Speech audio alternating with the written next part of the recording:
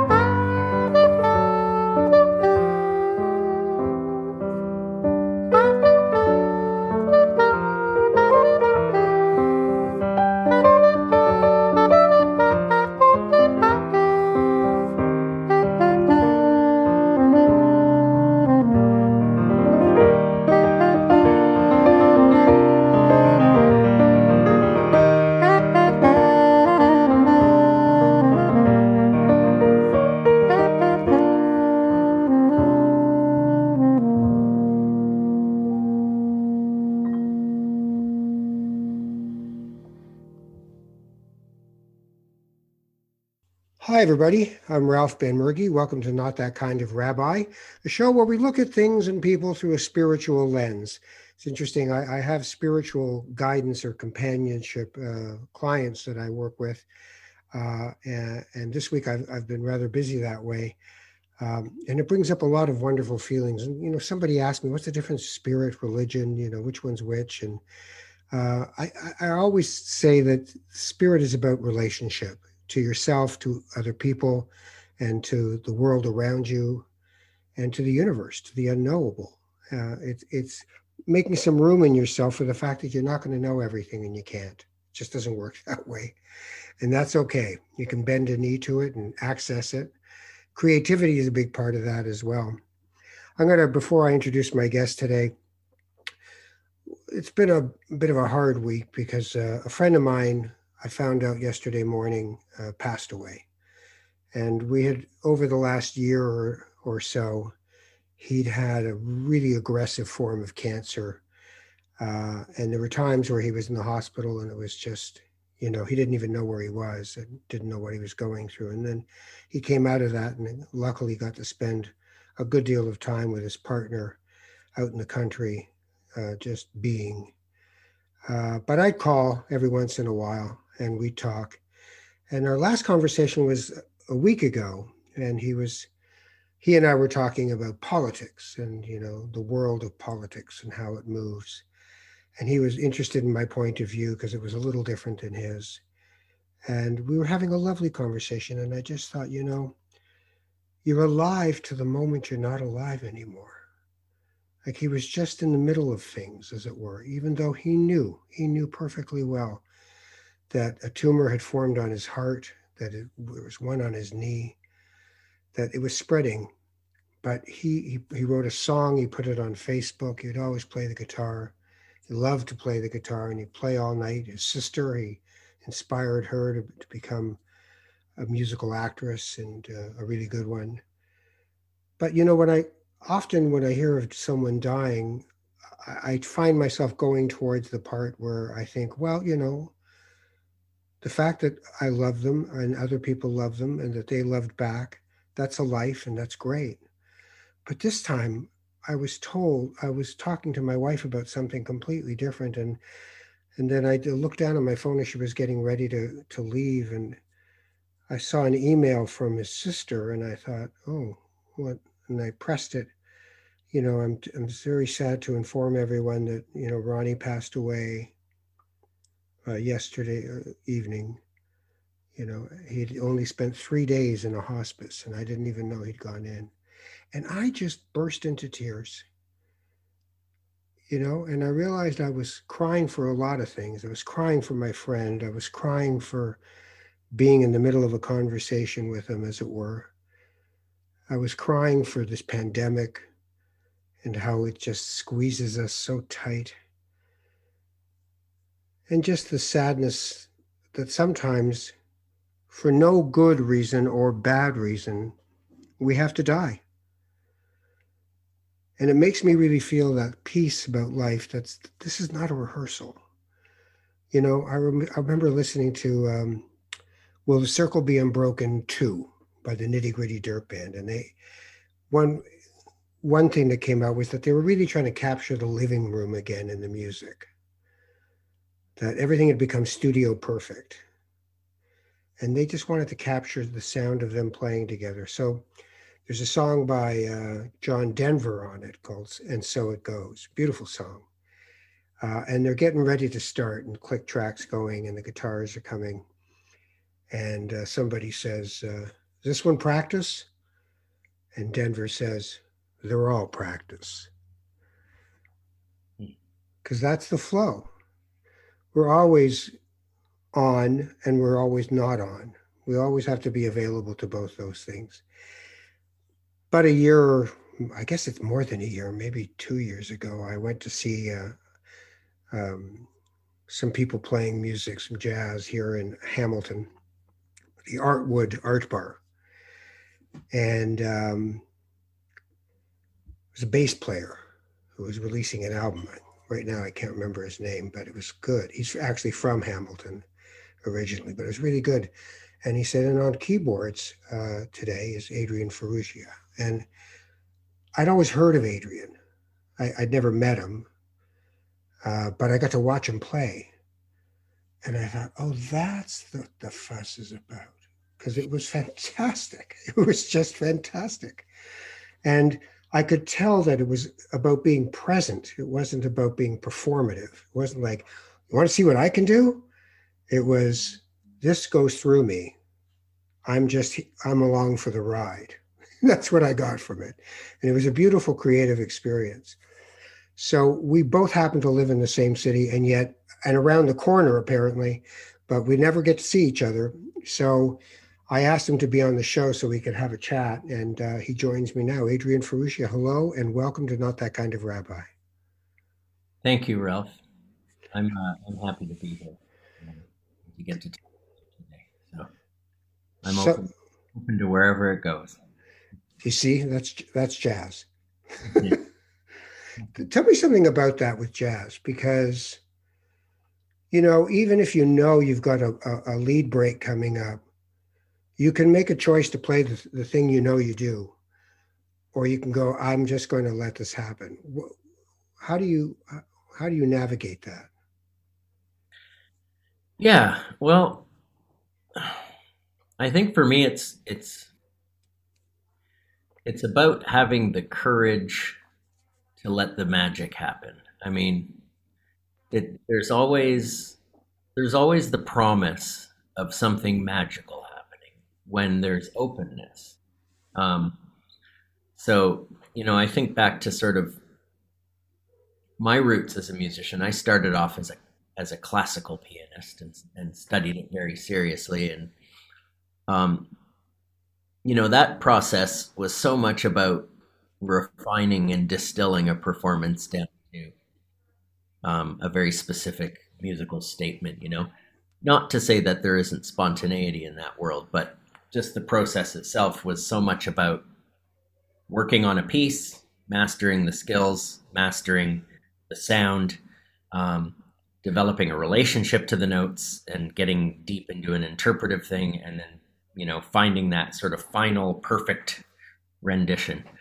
Whereas with jazz, it's almost the opposite. You accumulate skills, you accumulate techniques, you learn the piece, and then you go on stage and you try to forget everything you know, with the hope that there's going to be this moment of magical inspiration that's going to happen. So it's really about listening, listening to what's out there, sort of trying to speak to you through the piece of music, and hoping that there's enough presence and enough clarity in that moment to sort of be the receiver of what wants to come in musically.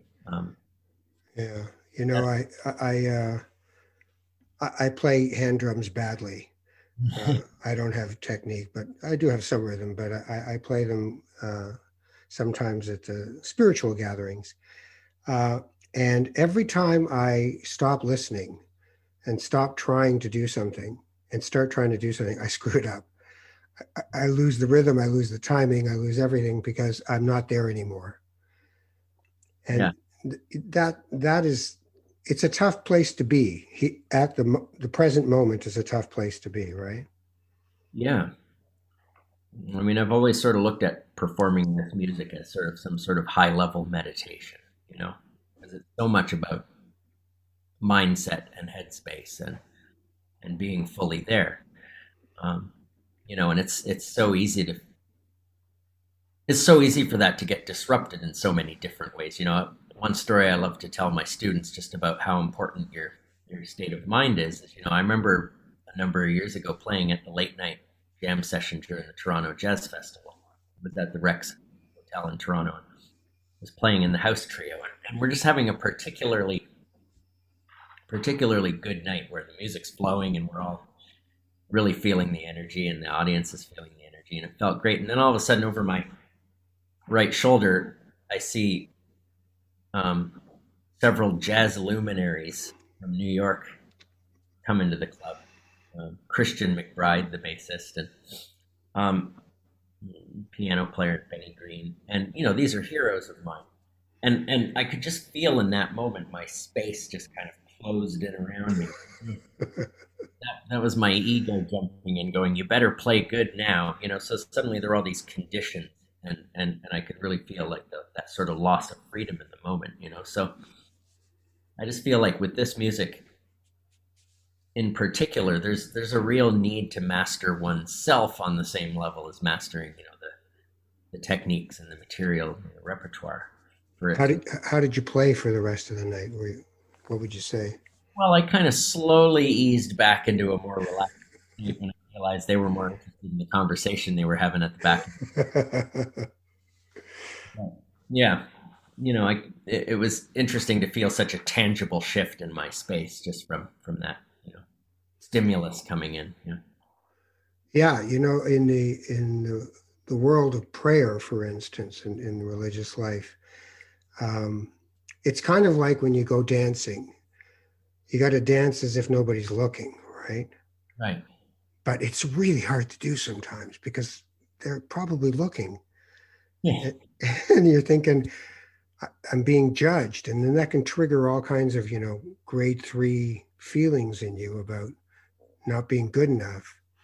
yeah, absolutely. You got to find a way, I guess, right? I mean, you got to find a how do you if you know when you're in the zone, but what do you do to get to the zone? Or do you have anything that happens for you to get you into a zone where you can be free? Yeah, I have a few tricks. Um, maybe tricks actually belittles the processes, calling them tricks, but I think a big part of it for me has been to really learn and practice um, allowing and embracing what's ever in my space rather than resisting. So, you know, um, when I was a younger musician, you know, and if I got up on stage and I suddenly felt this real rush of nervousness, you know, it was as if that nervousness was a problem that needed to be dealt with. Um, so there would be this fixation on it. You know, sometimes I'd even like, you know, grab a glass of wine or a beer to kind of numb it, or try to distract from it, or try to hide it. Right. Um, and I'm finding for me um, now feeling those feelings and just allowing them and acknowledging them, sort of almost in a way surrendering to them. It kind of renders them sort of irrelevant, but at the same time, it sort of uses them as fuel for the performance. So I think, you know, embracing a wider range of experiences as being a valid part of performance rather Right. than that younger minded idea is like I have to feel confident and excited and inspired at all times in order to play. But you know, we're multifaceted beings, right? So some days it's, you know, disillusioned and a little bit nervous is what's going to make a great performance, or you know, possibly angry. Anger can be a power, but using it all as fuel. Something on a more practical note is I often remind myself, like, let go of the need to sound good and just play. So That takes courage. yeah, and I suppose that's letting go of expectations, right? Like rather than holding myself to these expectations, just going, "Hey, I'm just going to play, and I'm going to let it happen the way it happens." So don't try to sound good. You know, when Miles Davis and Herbie Hancock get on stage, they're not trying to sound good. They know they can play, and they're just playing. So And that comes with experience and maturity and moving away from the ego self to the true self, right? absolutely, absolutely. Um, and it's been hard earned for me, but I've worked at it for years, and I'm feeling like I'm, you know, as the years go by, getting more comfortable just in my own skin as a musician and feeling confident to just sit down and do what I do and trust that it'll be. I always remember that John McLaughlin put out an album called Love, Devotion, Surrender. And I thought, right, you got to love it, you got to devote yourself to it, and then you got to surrender to it. It's spiritual practice. I mean, there's no difference. Absolutely. Absolutely. Crazy, isn't it? It's crazy. My guest is Adrian Farrugia, and this is Not That Kind of Rabbi. By the way, we're brought to you by Kaplansky's. Kaplansky's Deli, my friends. He's my sponsor. Go to Terminal 3 if you ever travel again, if any of us ever travel again. I'm a vegetarian. I still go there. I get myself a good salad. I get myself, a nice soup, and I just relax into the environment because Kaplansky's is an experience that you want to have. It's a lot of fun. If you do happen to eat meat, the smoked meat, fantastic. I get on the best authorities that it's just fantastic. You can go to Kaplansky's.com. He's got I've got them downstairs actually. Packets of 4 different mustards that you can get and sample different ones. And he can also give you a t-shirt, which I have. Mine says "Kicking It Old Shul." Shul is the Yiddish word for synagogue. So "Kicking It Old Shul" works. So Kaplansky's Deli, thank you to Zane for being our sponsor. All right, back to our conversation. Did you grow up in a religious house, a non-religious house? How did you grow up? Um, I grew up in a Catholic house. I went to Catholic school. Um, my parents were sort of the kinds of parents that brought us to church because they thought that's what parents were supposed to do kids back then. Interestingly, I think my parents kind of abandoned going to church before I did, and then around the age of 16, I started to kind of fall a little disillusioned with organized religion and kind of left. And I think since then, over the years, I've become what I consider to be an extremely spiritual person, but I don't subscribe to any sort of religious practice. Um, So what cut the cord for you? What by 15, 16, was it just this just doesn't make sense, or was it something deeper than that? yeah, I started to feel like it just didn't have an impact. Um, I just felt like it seemed for me like sort of a lot of ritualism and um, not a lot of impact. I wasn't feeling spiritually activated by being a part of that organization, I guess we could call it. So yeah, it really was just kind of a sense of like this isn't really feeling like it's serving a valuable purpose.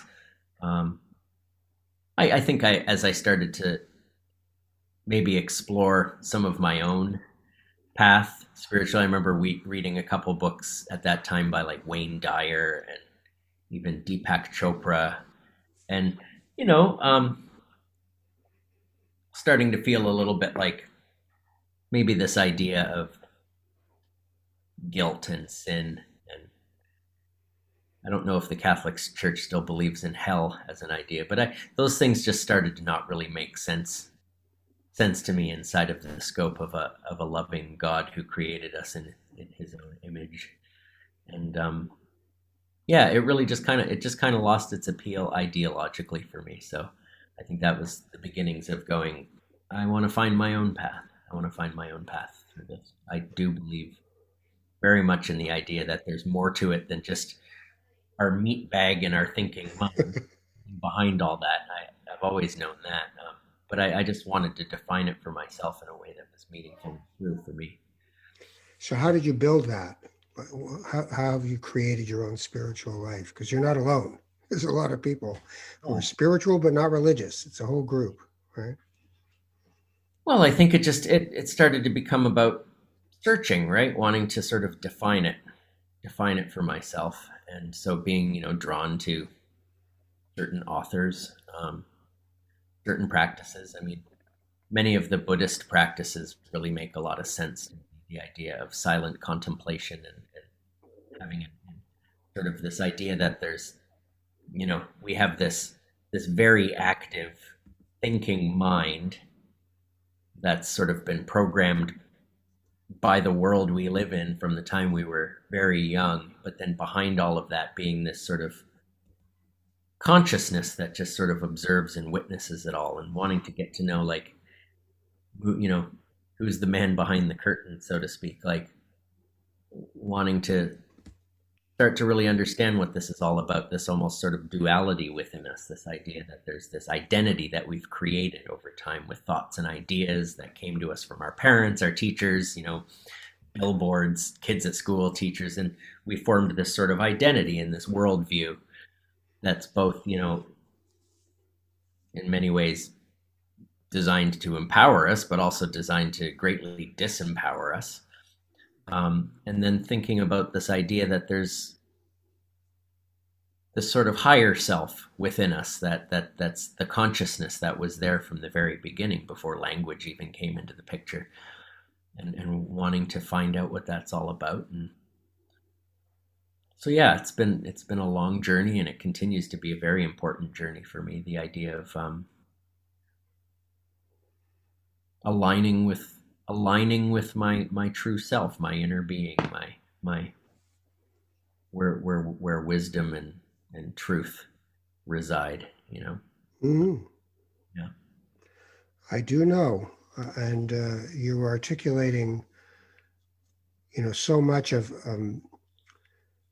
I just had one of my clients was just like, I just want to know the difference between spirituality and religion, and I could have actually just given him what you said about spirituality, but within that, even within that journey, there's the idea of the ego and the eco, right? The ego system where you got to be at the top of the pyramid and everything has to feed you, and the ecosystem where you're just part of a whole bunch of relationships that are happening at all times and are available to us at all times, right? So how does that search for true self go from duality, from there's this stuff outside and then there's me, there's God or Jesus or Mary, but then there's me, and I am part of everything. There is no me to speak of. It's just part of everything. How does that come through your fingertips when you're hitting a piano? Right. Yeah. Well, I think for me, the biggest part of the picture is when I'm playing the piano, I am continually trying to disappear myself, essentially. Um, so it's really about focusing my own consciousness on the notes and the sounds around me, and very willfully, less willfully as time goes on, luckily, but very willfully trying to literally ignore the thoughts in my head, like the literal practice of not being distracted by thoughts. So, I'm at the piano. There is this great and powerful force in the universe called music, and it's swirling around through the cosmos.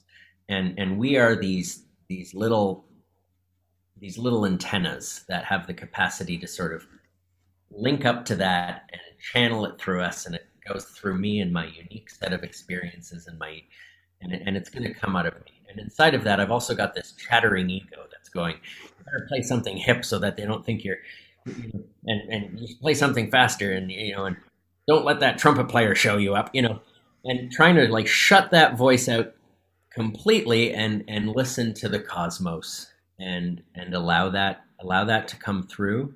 And my job as a musician is to keep the instrument well honed, so that I can be a good receiver of that music. I really truly do believe that music is possibly the most powerful form of communication we have here among us humans. It's wordless, but it's energetic, and I've always, I shouldn't say always, but I'd say what's become my sort of most real belief is that when I'm trying to communicate with others through music, they're not really hearing what I'm playing, they're hearing who I'm being. So it's about getting centered in a space. Like, what do I really want to create right now? Do I want to create the joy of expression? Do I want to create love? Do I want to create excitement? And it's more about the energy that's being put into the notes than the notes themselves. So But yeah, where do you put the darkness? Where do you put the sadness or the darkness? And because people like to talk about how music makes you feel great, yeah, but I access music sometimes to let my heart break. yeah. Um, I sometimes the sadness is one of the most powerful energetic conveyances for the music. Um, I think I think for me, it's actually about being honest about where I'm at when I'm playing. So you know, I like to create an intention sometimes for why I'm playing, but sometimes the best intention is just to say I'm just being with what's in there, and I'm letting that come out through the music however it wants. Um, Yeah. and if it's sadness, um, if it's grief, um, you know, I, I'd like to think that if I'm in a space where I'm really sad and I'm playing music, that energy that's going into those notes is potentially going to be heard by somebody who is essentially looking for permission to feel that within themselves. And it's kind of like, the idea that like vibrations attract. So, Right. I mean, the only thing worse than feeling sadness is resisting and repressing sadness, right? I mean, it's that thing where you're feeling this horrible feeling all day until you have a good cry. That's the expression of the sadness, right? So if the music has the power to allow that energy out of someone else, that's a gift. And Yeah. No, it is. I was thinking when you were talking about that music is a universal piece. I was thinking of the whirling dervishes in the Sufi tradition. So, having seen them in Turkey at one point, my wife and I were sitting there, and the first thing you think is, how do they not tip over? How many times can you turn at this velocity and not tip over? I couldn't believe it. But then I noticed their hands, and one hand faces up towards the sky, towards the heavens and the cosmos, and the other hand on the other side of them faces down. Mhm. So I receive as a ground, right?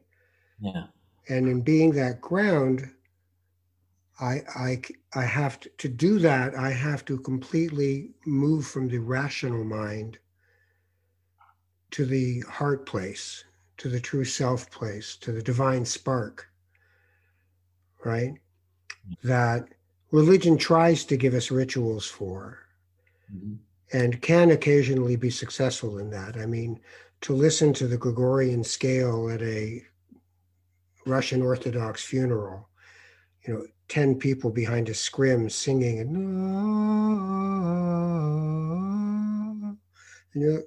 you just fall into it, you just flow into it. You're just there because that is the articulation of grief, Yeah, you know. I always thought to myself, though, I mean, if that's the only thing they're allowed to do, they can't do the joy either.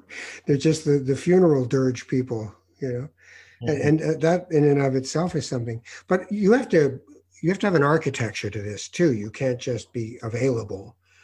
You have to have all that technique that was brought into your life, all that classical skill, that ability to do notation in your head, to go, I'm going to do a chord transition here because we seem to be moving into this other part, and absolutely. right. Yeah, there are definitely a number of skill sets that have to be developed. Just like those whirling dervishes, they have to have a certain amount of physical fortitude. They have to have a learned set of movements that have been mastered in order to completely let go inside of the experience. I'd say my first great love is performing music for people who are willing to listen. But my second great love is teaching. And, I work with students at Mohawk College and at Humber College and a bunch of private students. And, um, one of the things that I think is really important to emphasize with my students is like all this talk about self-expression and being free and channeling the vast music of the universe is great, but you got to remember, like, you've got to do the work to support being the carrier of that. If you don't have a developed set of ears, how are you going to recognize what you're hearing and be able to translate it to your instrument in a nanosecond? If you don't have the technical dexterity to execute ideas on your instrument, there's going to be those things will stop the flow of the process. So it's our job to hone the craft so that we're able to facilitate that flow, or being in the zone, as you called it.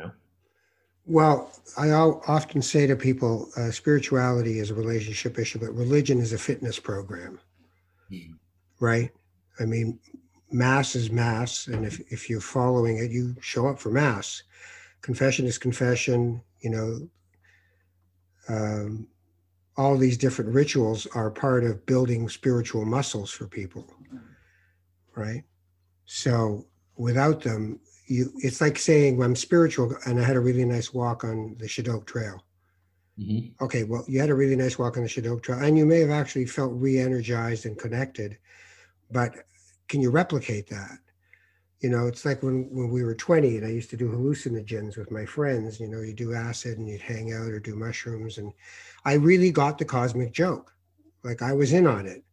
I realized we were just on a dirt ball in the universe and we were just molecules in the body of it all. And hey, I get it. This is hilarious. The oneness of everything. But then the next morning I'd wake up feeling like crap.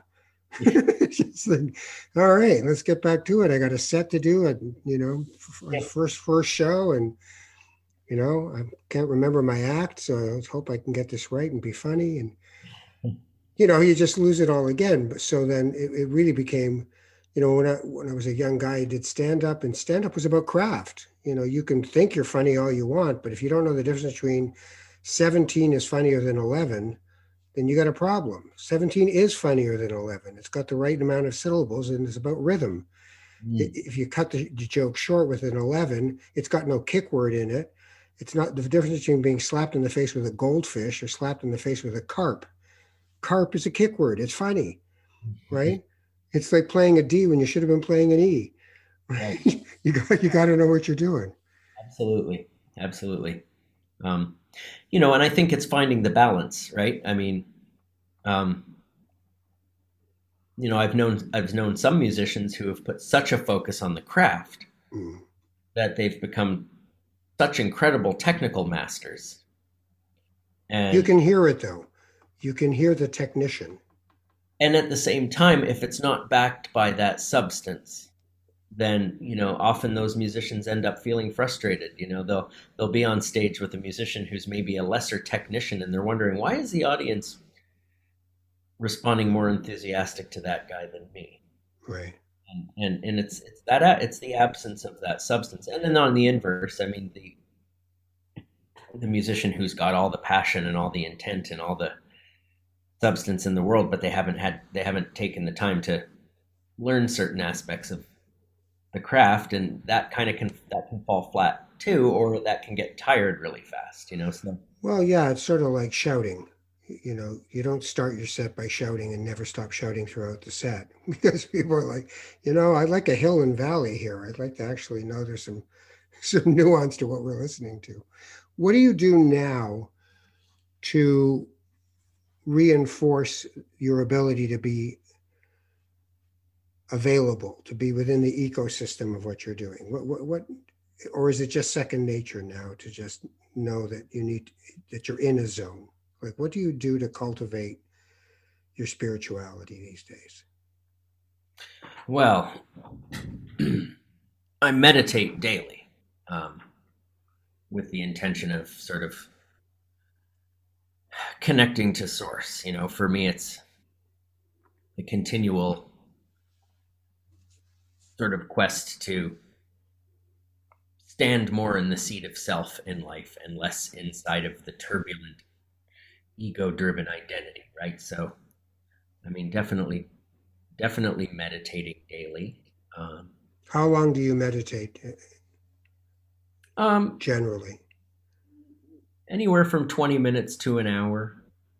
And are you of a certain school of meditation, of Vipassana, or It's closest to Vipassana, I guess. It's basically just observing my breath and observing the sensations in my body and trying to keep my consciousness on grounded in the body and outside of the mind.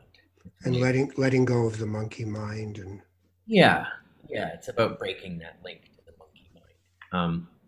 You know, it can be an especially powerful practice when there are challenging emotions present. And there hasn't been any shortage of challenging emotions inside of this pandemic from being a musician. yeah. But, things like anxiety, for instance, really breathing through anxiety and allowing it to be there as a sensation, but taking away the mental resistance and actually realizing how much actual suffering comes inside of the resistance, not the Right. themselves, right? What happens when you let go of that? Because people fear, they cling and they grasp, right? The samsara of it all. But what happens when you allow it to arise, to be identified as a sensation, and to let it go? What happens to that anxiety? Yeah, well, the way I see it is like the mind is reactive, the self responds. So, um, cutting off cutting off that link to being in a reactive space towards whatever's going on, and then being in a sort of an allowing space. Um, it feels like a kind of alignment happens when it works. I mean, in that it's almost like the sensation is still there, but there's nothing wrong. Accepting of a broader experience of humanity, right? Like I think about myself maybe 20 years ago. Um, so much of my life experience was about keeping the blinders on and trying to regulate my experience of reality by avoiding certain experiences, avoiding certain sensations. I used to drink a lot. I used to use the psychedelics you described earlier, and would behave in such a way which was largely about driven by craving or aversion, avoiding certain things and desiring other things. And it seems like this practice allows sort of just an ability to sort of be inside of what's there. And if what's there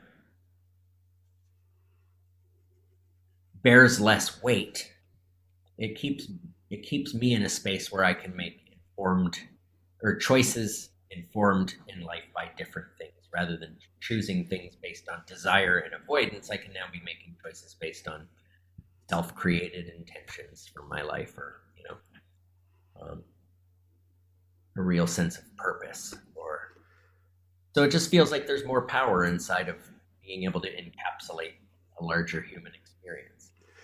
Yeah, that sense of purpose, Viktor Frankl's book, Man's Search for Meaning.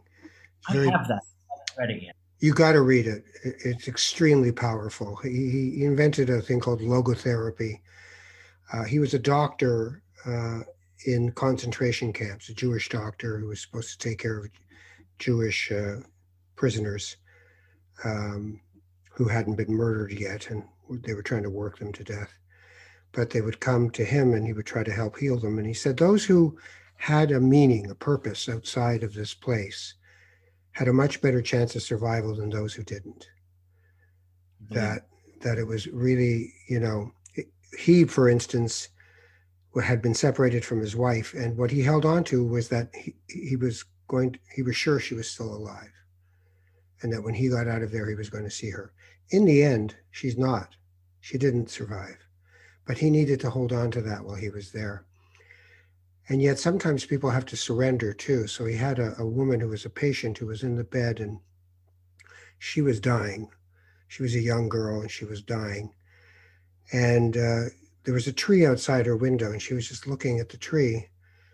And he came in and said, "What are you doing?" And she said, "Oh, I'm just talking to the tree." And he thought, well, she's now into delusion and she's going to die very soon. And he said, "What is the tree saying to you?" And she looked at the tree and she just closed her eyes and opened them and said, "I am here. I am here. I am life eternal." Wow. Right? Yeah. And there's a Jewish prayer where we say that the trees breathe life into us and we breathe life into the trees. Yeah. And that if one of us stops, the other dies. Yeah. Right? So that interconnectedness, that oneness, it's like the difference, when somebody gets you for a session, a live session, or even a studio session, and they've got a lot of skill. They're really good, but you can't really connect to them because they're not available. They're really busy. Yeah. It's like, okay, everybody got chart number 3. Let's just go to here and just like, have we actually been together yet in this space, right? Absolutely. Absolutely. Yeah. So your students, when you're finished with them at Mohawk or at Humber, what are you hoping they'll emerge from the experience with? Great question. Um, Obviously, on a practical level, the fundamental skills needed to be a craftsman Right. in the but far more importantly, my greatest desire is to see them able to be fully present to what's actually possible for them. I And feel we're like, talking about 19, 20, 21-year-olds, right? yeah, but I want them going out into the world really believing that they have the power to create whatever they want. Um, and I do believe that. I do believe that. I mean, if you look at the most successful people in the world in any field, it seems that the common thread is that they had a vision of what they wanted for themselves, and somehow they allowed themselves to actually believe they could have that. It's in that allowing oneself to see themselves as something greater than they are here and now, and actually have the belief that they can move towards that. And But you can do that with ego. I know people who really reach the top of the hill, uh, who never resolved their narcissism, who never resolved their ego. They just were like, you know what, I've written myself an IOU for 20 million bucks and I'm going to get there. yeah, And then they get there and it sucks. yeah, that, right? I was just about to say it's all about the quality of the journey because I mean, yeah, there are many people who get there and they realize they never resolved. It's like the difference between somebody getting a PhD because they're genuinely impassioned and drawn to the path of learning and exploration and curiosity, and the other person who got two PhDs because they've always been secretly hiding the unresolved notion that they're stupid, and they're proving that they're not stupid, and no matter what, they're still carrying that stupidity with them as their dirty little secret, right? So, yeah, I mean, of course, but really, just for you know, just to be able to see that we're actually the creator of our own life, and and we really are creating every moment through the dialogue that goes on within us and the thoughts we choose to think. Um, I've the more I get conscious of my own thinking, like I realize how many self-defeating thoughts I have in any given day. It's like, where did these come from? Take charge of my own mind and say, no, I'm not subscribing to that anymore.